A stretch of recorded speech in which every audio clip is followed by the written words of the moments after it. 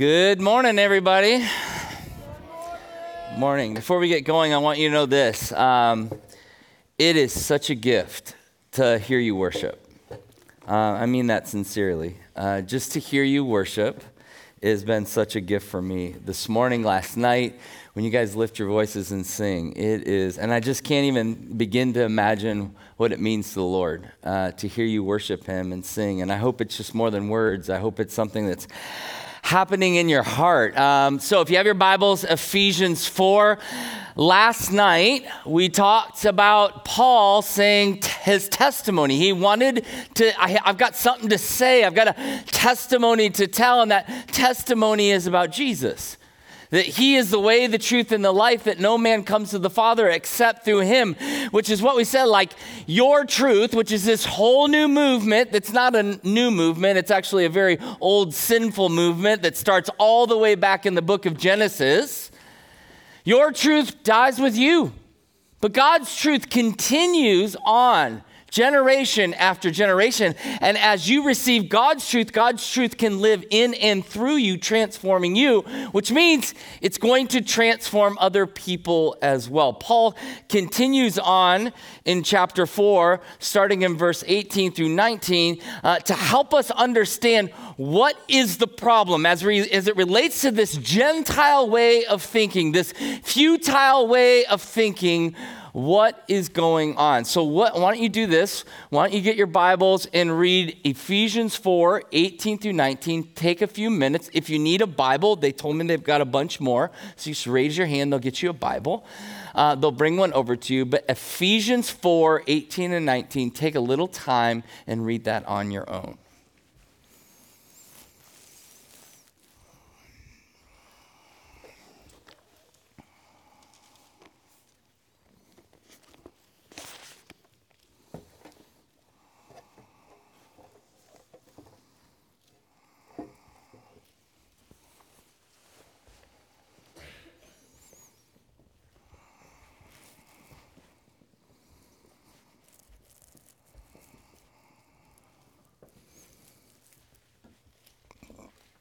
Ephesians 4, 18 and 19.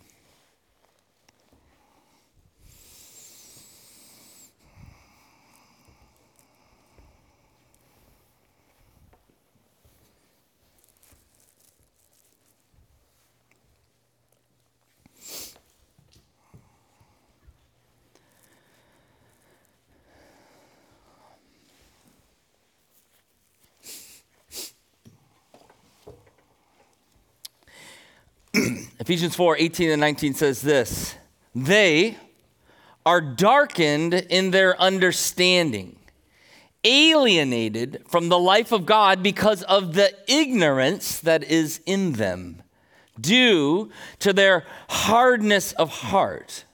They have become callous and have given themselves up to sensuality, greedy to practice every kind of impurity. This is the word of God, and everyone said, amen. Lord, we love you, and we're so grateful once again to be here learning. You just love the posture of a learner. You talk often about a child, to have a childlike faith, a faith that just says, feed me, take care of me, nourish me. And we know this morning you want to do that. You're loving and kind, and you're near to those that are seeking you, desperately trying to find truth, your truth, for your glory. So I pray this morning that you would speak through your word. I pray that you would speak through your servant. I would pray that you would speak to these kids, to these leaders, that they would sense your presence, beckoning them back to your heart, to your truth, for your glory. In the name of the Father, Son, and Spirit. Everybody said, amen. So I got married. I went to Moody Bible Institute in downtown Chicago. I got married when I was 21 years old. I got married my junior year of college. And so I was in a band, and I was going to make it big. And we had recorded an album, and we were kind of touring around and doing that kind of stuff. And then I needed to record a second album. So I had gotten married, and I was in the midst of, I got married, and then I needed to record my second album, our band's second album. And so I remember I was in the studio getting some work done and getting some of the studio work done, and my wife was at the bottom of the building because we didn't really have cell phones back then. That's right. That's a real thing. So there was like a phone, and then she called up to the studio, and she's like, hey, I'm downstairs to pick you up. And I just said, look, just give me like 5 minutes. I got to wrap some stuff up, and then I'll be down, and you can take us home, because we only had one car. And so I was like kind of busy, and I looked down. I'm like, oh my gosh, it had been like 3 hours later. Like 3 hours had gone by, and I'm like, for sure she's not down there. So I went down, she's not there. I'm like, oh shoot, she's gonna be so angry. And so she just took off. Like, she's not one to like call and be like, hey, are you coming down? She's like, no, obviously it didn't matter. So I had to take the L train, which is like this train all the way back to my apartment, which was like an hour away. And I'm like, oh man, she's gonna be so upset. I'll just go in and I'll apologize to her. I'm like, I'm so sorry. I made a horrible mistake. I'm so sorry. So I come in the house, I like lay in bed, and I'm like, look, babe, I am so sorry. It was just caught up, and I was caught up in the thing, and please forgive me. I'm so sorry. And she rolled over to me and she said, today was my birthday. My first year in marriage, and I forgot my wife's birthday because I was in a band, right? I had to do the music. I had all this stuff I had to get after. Like, it was so important. And I will never live that down. I forgot my wife's birthday on the very first year of our marriage. That's horrible. But isn't it interesting? Because only a year prior, I was standing before the priest, before God, all of our friends going, my life. I commit my life to you, right? In sickness and in health, right? Till death do us part, unless it has a band and I got to record an album and things like that. And isn't it interesting how distracted we get? How distracted in life we get. God lays out for us this life and life to the full, this truth that can transcend all of your lives. And yet something is preventing us from really seeing him and living into this covenant life with him. And it's sin. Here's the thing that I want to teach you about sin. Sin is fun. Sin is fun. If it wasn't fun, no one would do it, right? If sin wasn't fun, it'd be so much easier, right? To just be like, oh, I'm just not going to do that thing. But sin is fun. And sin allows you and distracts you from what God is calling you to. So sin is fun, and so it's easily distracting us. Sin is distracting. It's pulling us away from what God says and what God wants, what's best for us, because there's this other thing. And to be honest, it's very shiny. And so we continue to run after that. But what we don't realize, and this one's really, really important, is sin is killing us. It's killing us. From the very beginning of time, back to the Garden of Eden, sin was to pull us out of relationship with the King of Kings and the Lord of Lords, the God Almighty who created heaven and earth, and completely center it into ourselves and our desires. And Satan, this is what he's been doing from the beginning of time. He's been distracting us. And what Paul is desperately saying to this church and to you and to me is, don't go down that road. Do not be deceived. Do not live in the futility of your minds and your reality, because it is very distracting. And yes, sin is very fun, but it is killing us and it is killing you, and you cannot live that way. He says they are darkened. They're darkened in their understanding. Alienated from the life of God. Think about that.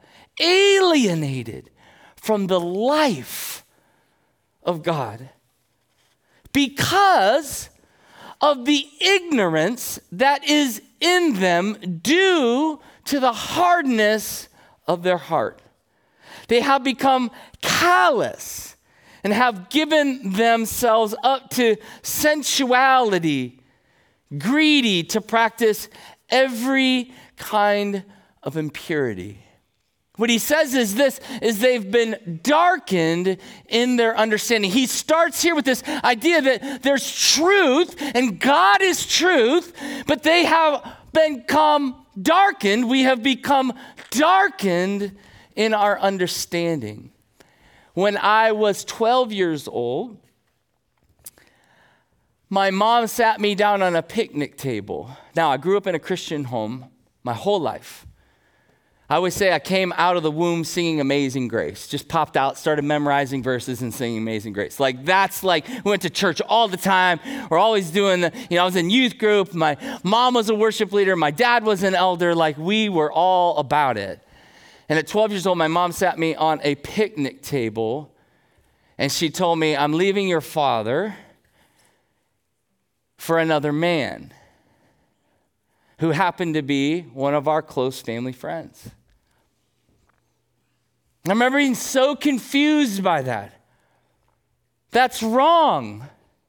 How can you do that? She tells this story about how she's driving away from our house, my home, my mom, driving to this other man's house to continue an affair. And she said she pulled over to the side of the road, and on the side of the road there was a billboard and said, "How's your family?" That's what the billboard said. She looked up, she saw it, and she said, I knew God was trying to get my attention, but I had become, are you ready? Darkened in my understanding. I got back in the car and I drove to that man's house and I rejected the covenant I had made with your father and to this family. Some of you, that's a real story for you. You know what that feels like to see that sin display, because maybe in your home that fracturing has happened. In fact, statistically, we know that's about 50%. It's heavy and hard. And my mom keeps going it was like I was in a dream world. She had so abandoned herself to this desire that she wanted more than God, more than truth, more than me, more than my sisters, more than my father. She wanted this thing, and she was willing to reject. And that's what sin does. It darkens our understanding. We're not thinking clearly. Romans 1, so Paul's saying this to the Romans church, to the church in Rome. He's saying, for although they knew God, okay, he's talking about this reality. For although they knew God, they did not honor him or give thanks to him. But they became, you ready? Here's that word again, futile in their thinking, and their foolish hearts were, here you go, darkened. Claiming to be wise, they became fools and exchanged the glory of the immortal God for images resembling mortal man and birds and animals and creeping things. Therefore, this is, I think, one of the more terrifying verses in the Bible. Therefore, God gave them up to the lusts of their hearts, to impurity, to dishonoring of their bodies among themselves, because they exchanged the truth about God for a lie. And they worshiped and they served the creature rather than the Creator, who is blessed forever. I find this so true in my own life. Prone to wander, Lord, I feel it. Prone to lead the one I love. Prone to run after the things of this world that I believe are going to satisfy me. They don't. They just keep you wanting more. I know I keep dishing on your social media platforms, but I'm going to do it again, because they're only pitching you the things that you need to keep running after over and over and over and over and over, never to satisfy you. Never. Never. When you hit that like, it just keeps recalculating to feed you stuff that will never fill you up, because it just wants to crush you. It wants your attention. It wants to distract you so that it can make more money. It's trying to kill you. And you are more than willing to allow yourself to be damaged, taken advantage of, to run after that thing that you will never possess. This is exactly what Paul is saying. That we've given ourselves up, abandoned ourselves. Instead of following after God, you are life. You are my truth. You are my hope. You are my identity, my desire. I run after these things that only steal from me, only take from me. And here's the terrifying thing. It says here that God goes, if you want that, you ready? You can have it. He releases you, listen, to your sin. If you want that more than God, guess what? He says, okay. See, we have this idea that God is like some CIA operative that comes and kicks down the door. I'm coming in. I'm taking you. No. It says in Revelation, he stands at the door and he knocks. He knocks. He knocks. You want sin? You want to run down that life? You want to go after that thing instead of God? God's like, make your choice. Choose, Joshua says, today who you will serve. Who do you want to serve? You don't get to serve both. What sin is trying to do is go, just serve me. And God says, if you want that, you can have that. That's what happens in the darkening of your mind. And then Paul continues on. What happens if you run down that road? And so many of you are doing this right now. You're running down that road. You're compromising. You're playing a game. It's easy to do. At church, I'm all churchy. At school, I'm all schooly. I just become whatever my environment commands me to be. And your minds get darkened. And then here's the terrifying thing that happens. Your hearts, according to Paul, get calloused, hardened. That darkening just keeps driving you deeper and deeper and deeper into sin, where sin just feels right. And you can justify it. No, if I don't get on this thing, or I don't post this thing, then I won't be accepted, or I won't be able to talk to my friends, or I'll be irrelevant, whatever. That's that slippery slope into callousness, into hardening of heart. Well, all my friends are doing it, and I want to make sure, I don't want to be the only, I want to be like some religious person and do all these religious-y things. So I'm just going to keep running down that road. I'm just going to click on that image. I'm going to post stuff that isn't really proper, but I have to, right? You start to get a callousness in your heart. I'm just going to hang out with this social group. I know they don't do the things that I'm supposed to do, but I just so desperately desire to belong that I'll compromise. So there's a callousness. And all of a sudden, you're in that group or crew and you start doing things you never thought you would do. And then it becomes normal. This is what Paul's talking about. My mom left and continued to have an affair with this man. And then one day, I showed up to my house, and without my mom letting me know, she had taken all of her stuff. I came home from school. This mom who would meet me down at the bus stop, and I'm not even kidding, with chocolate chip cookies, like super mom, now leaves, clears out her closet. I lived in Ohio, and she cleared out her closet, and she moved to North Carolina with this man she was having an affair with. Left her kids, 3 of us. She birthed us.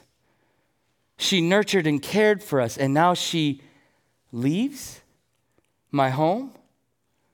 How? As my mom recalls, and she said, I didn't even know who I'd become. Calloused, hardening of heart. This is what sin does. It's robbing you. It's robbing me. It's destroying and fracturing all things. And we think we can dip our toes and play around. You can't. It's killing you. She just left.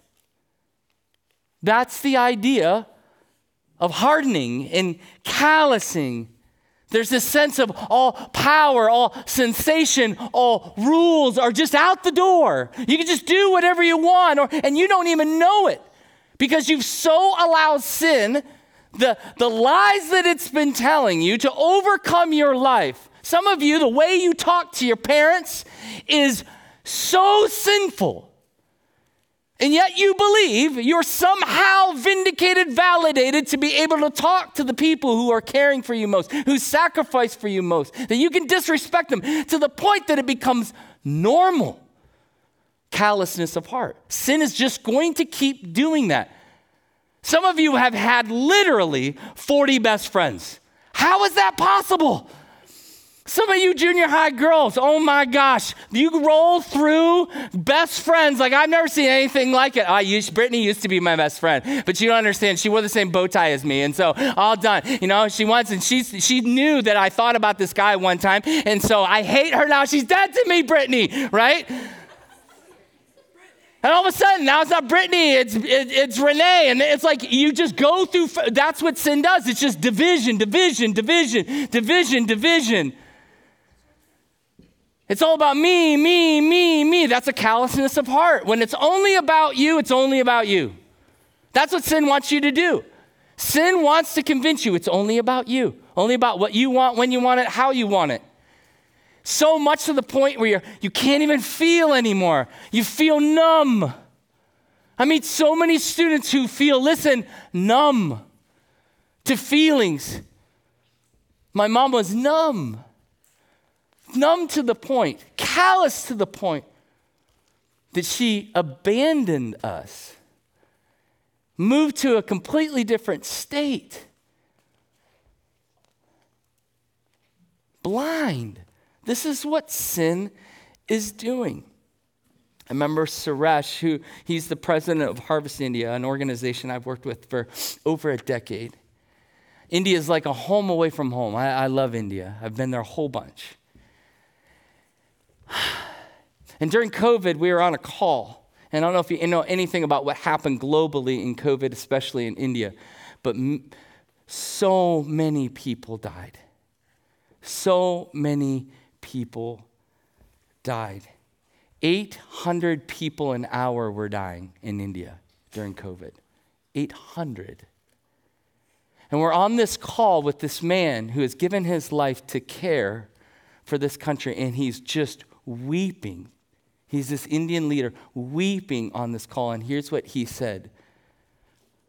God is coming up against my country because they have released themselves to sin. Sin is devastating my country. Devastating, because that's what sin does. So what's the byproduct of a calloused heart? The byproduct of a darkened mind and a calloused heart is sensuality.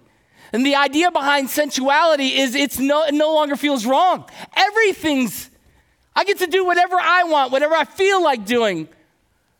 It doesn't even feel weird anymore to sin. Sin actually becomes something so natural. That is why Paul is saying, look at the different things, right? They've given themselves up to sensuality, greedy to practice every kind of impurity. This is the progression, darkening of mind, calloused of heart, and now full-on release into sin. Devastation in my heart and my soul to where I don't even feel it anymore. Ephesians says it like this, and you were dead. Ready? Dead. Dead in your trespasses and sin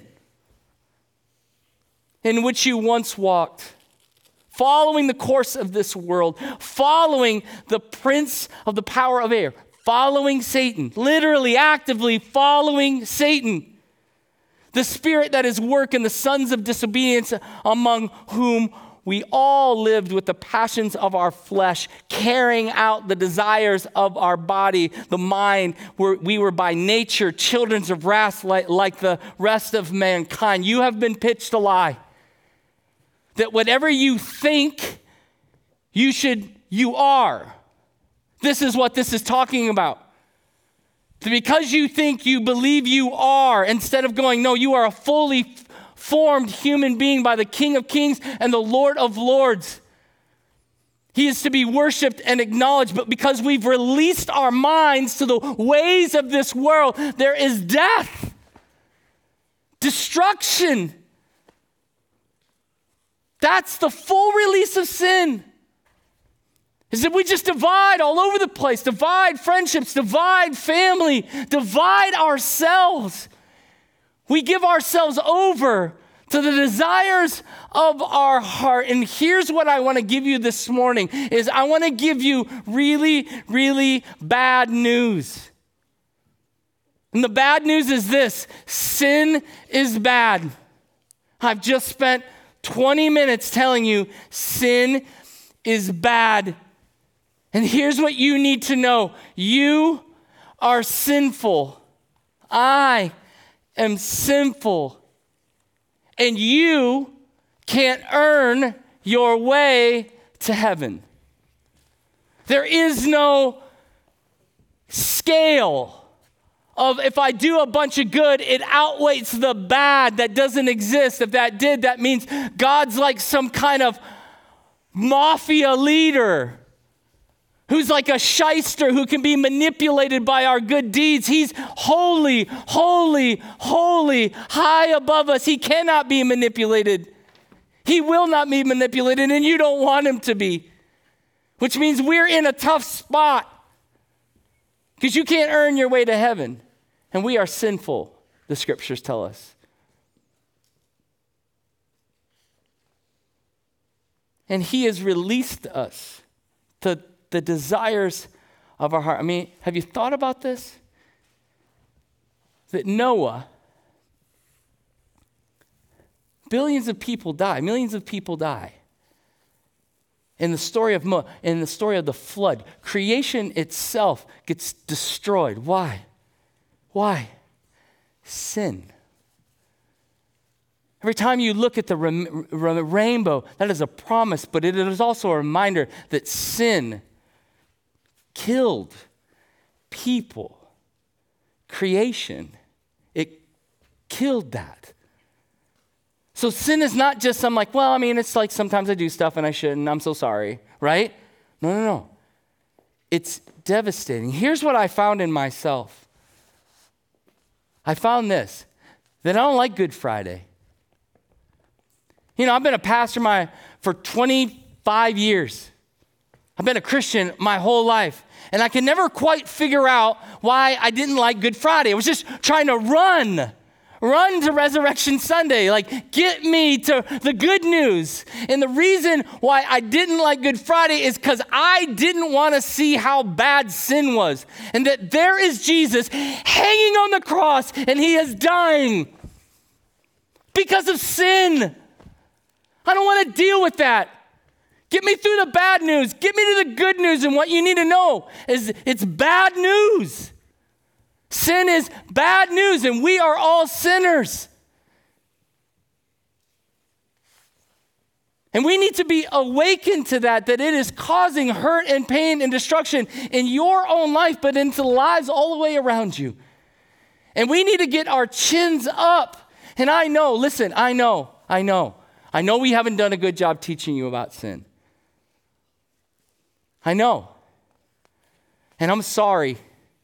I'm sorry that we haven't talked to you about this enough, that we haven't been strong enough and talked to you about this. I really am sorry.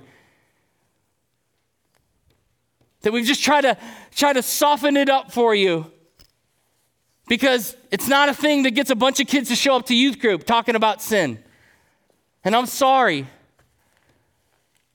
But I'm here to tell you about bad news. That we are all sinful. And that's a problem, and you can't earn your way to heaven, and that's a problem. You know, in 2019, November 2019, I've been meeting with my counselor. I told you about that yesterday. I'm meeting with my counselor. My counselor said, "How are you caring for yourself?" And I said, I don't know. I don't even know what that means, right? And he's like, "Well, when's the last time you went to the doctor?" And I was like, "Well, I don't know, 10 years. Like I hadn't been to the doctor in 10 years. I'm 40. I mean, at that time, I'm 40 years old. Like, you need to be going to the doctor. But, it's not that I don't like the doctor. I only go to the doctor when stuff falls off, right? That's typically what happens, right? And so, he's like, well, why don't you start with going to the doctor? So I go to the doctor. They put all this EKG stuff. They, do all the tests and all that kind of stuff, right? And so the doctor says, we'll give you a call. We'll do some blood work. We'll give you a call if anything's wrong. So she calls me back a few days later after I had given the blood work, and she said, hey, could you come in? Which is sign for bad news. So I come in, and she sits me down, and she goes, so we found some stuff in your blood, and we think it could be cancer. Okay. When my son was 8, he was diagnosed with leukemia. So we had done the cancer dance. So it was less shocking in some ways. And so she's like, I'm going to refer you to an oncologist. So she refers me to an oncologist. I go to the blood doctor, and I sit with the blood doctor. My wife and I are sitting in the room, and he kind of pulls up his charts. He's looking, and he goes, well, you have cancer. Okay. And he says, but I got a question before we move on. He said, how long have you been anxious? And I'm like, not a day in my life. Seriously. Like, I'm the guy that's like, I wake up most mornings, even this morning, I woke up freezing cold, happy to be alive. Happy to be alive. So happy. I'm a morning person. How many of you are morning people, right? How many of you are optimists, right? Every day you wake up, it's like, it's going to be a great day. It's going to be an awesome day. I got air in my lungs, right? Lollipops and dandelions and butterflies and birds everywhere. It's going to be an amazing, like literally, I really do kind of live my life that way. So I was very confused by this question. I looked at him and I said, I don't think I ever remember a time ever being anxious, not once. And he said, well, it's interesting.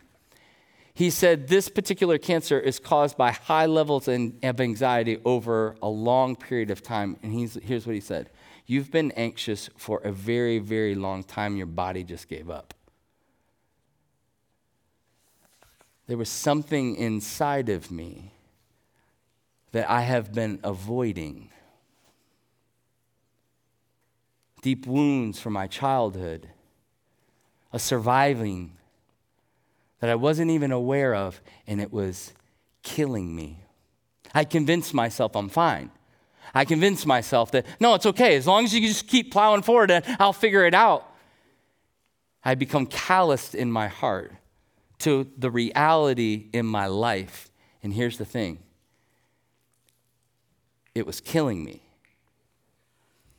Romans 6:23 says this, for the wages of sin is death. Death. Sin leads to death. Hear me very clearly. Sin leads to death. And sin demands a death in order for there to be life. The wages of sin is death. And I need you to sit with that bad news. I need you, and I'm hoping that you would go, oh my gosh. I believe the Spirit of God is speaking to some of you right now. There's a sinfulness that is now coming to mind right now in each and every one of you, I hope. A weightiness in your heart. Sin always leads to death. And sin demands a death in order for there to be life. And I'll leave you with this. This passage and the Ephesians passage give us really bad news. But there's a conjunction, and this conjunction's really important. Does anybody know what the word is? But. For the wages of sin is death, but. Right after in verse 3 in Ephesians 1:1-3, among whom all you lived in the passions of your flesh, carrying out the desires of your body and mind, by natures were children of wrath like the rest of mankind. Right after there's but. And that but is a statement of hope. That means something else. It's not just going to be this way. There's something on the other side of that. Hope is coming. Hope is on the way. But we have to deal with the first part. The wages of sin is death. But hope is on the way. As you sit in your cabin time, wear the weight of this morning. Wear the weight of what the scriptures is saying about sin. Here's the thing. Wear the weight of how you've been darkened in your mind, how you've been calloused in your heart, and maybe for some of you, how you've moved past that to where sin, it doesn't even affect you anymore. You just do it blindly. Wear that today. Wear it.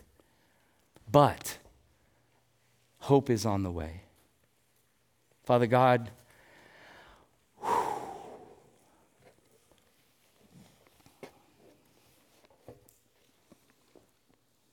I see all throughout your scriptures how sin grieves your heart. I see you, Jesus, standing on a hill over Jerusalem, weeping, weeping, weeping. Because you saw us like sheep without a shepherd. You saw us that we rejected you. And you're weeping. It broke your heart.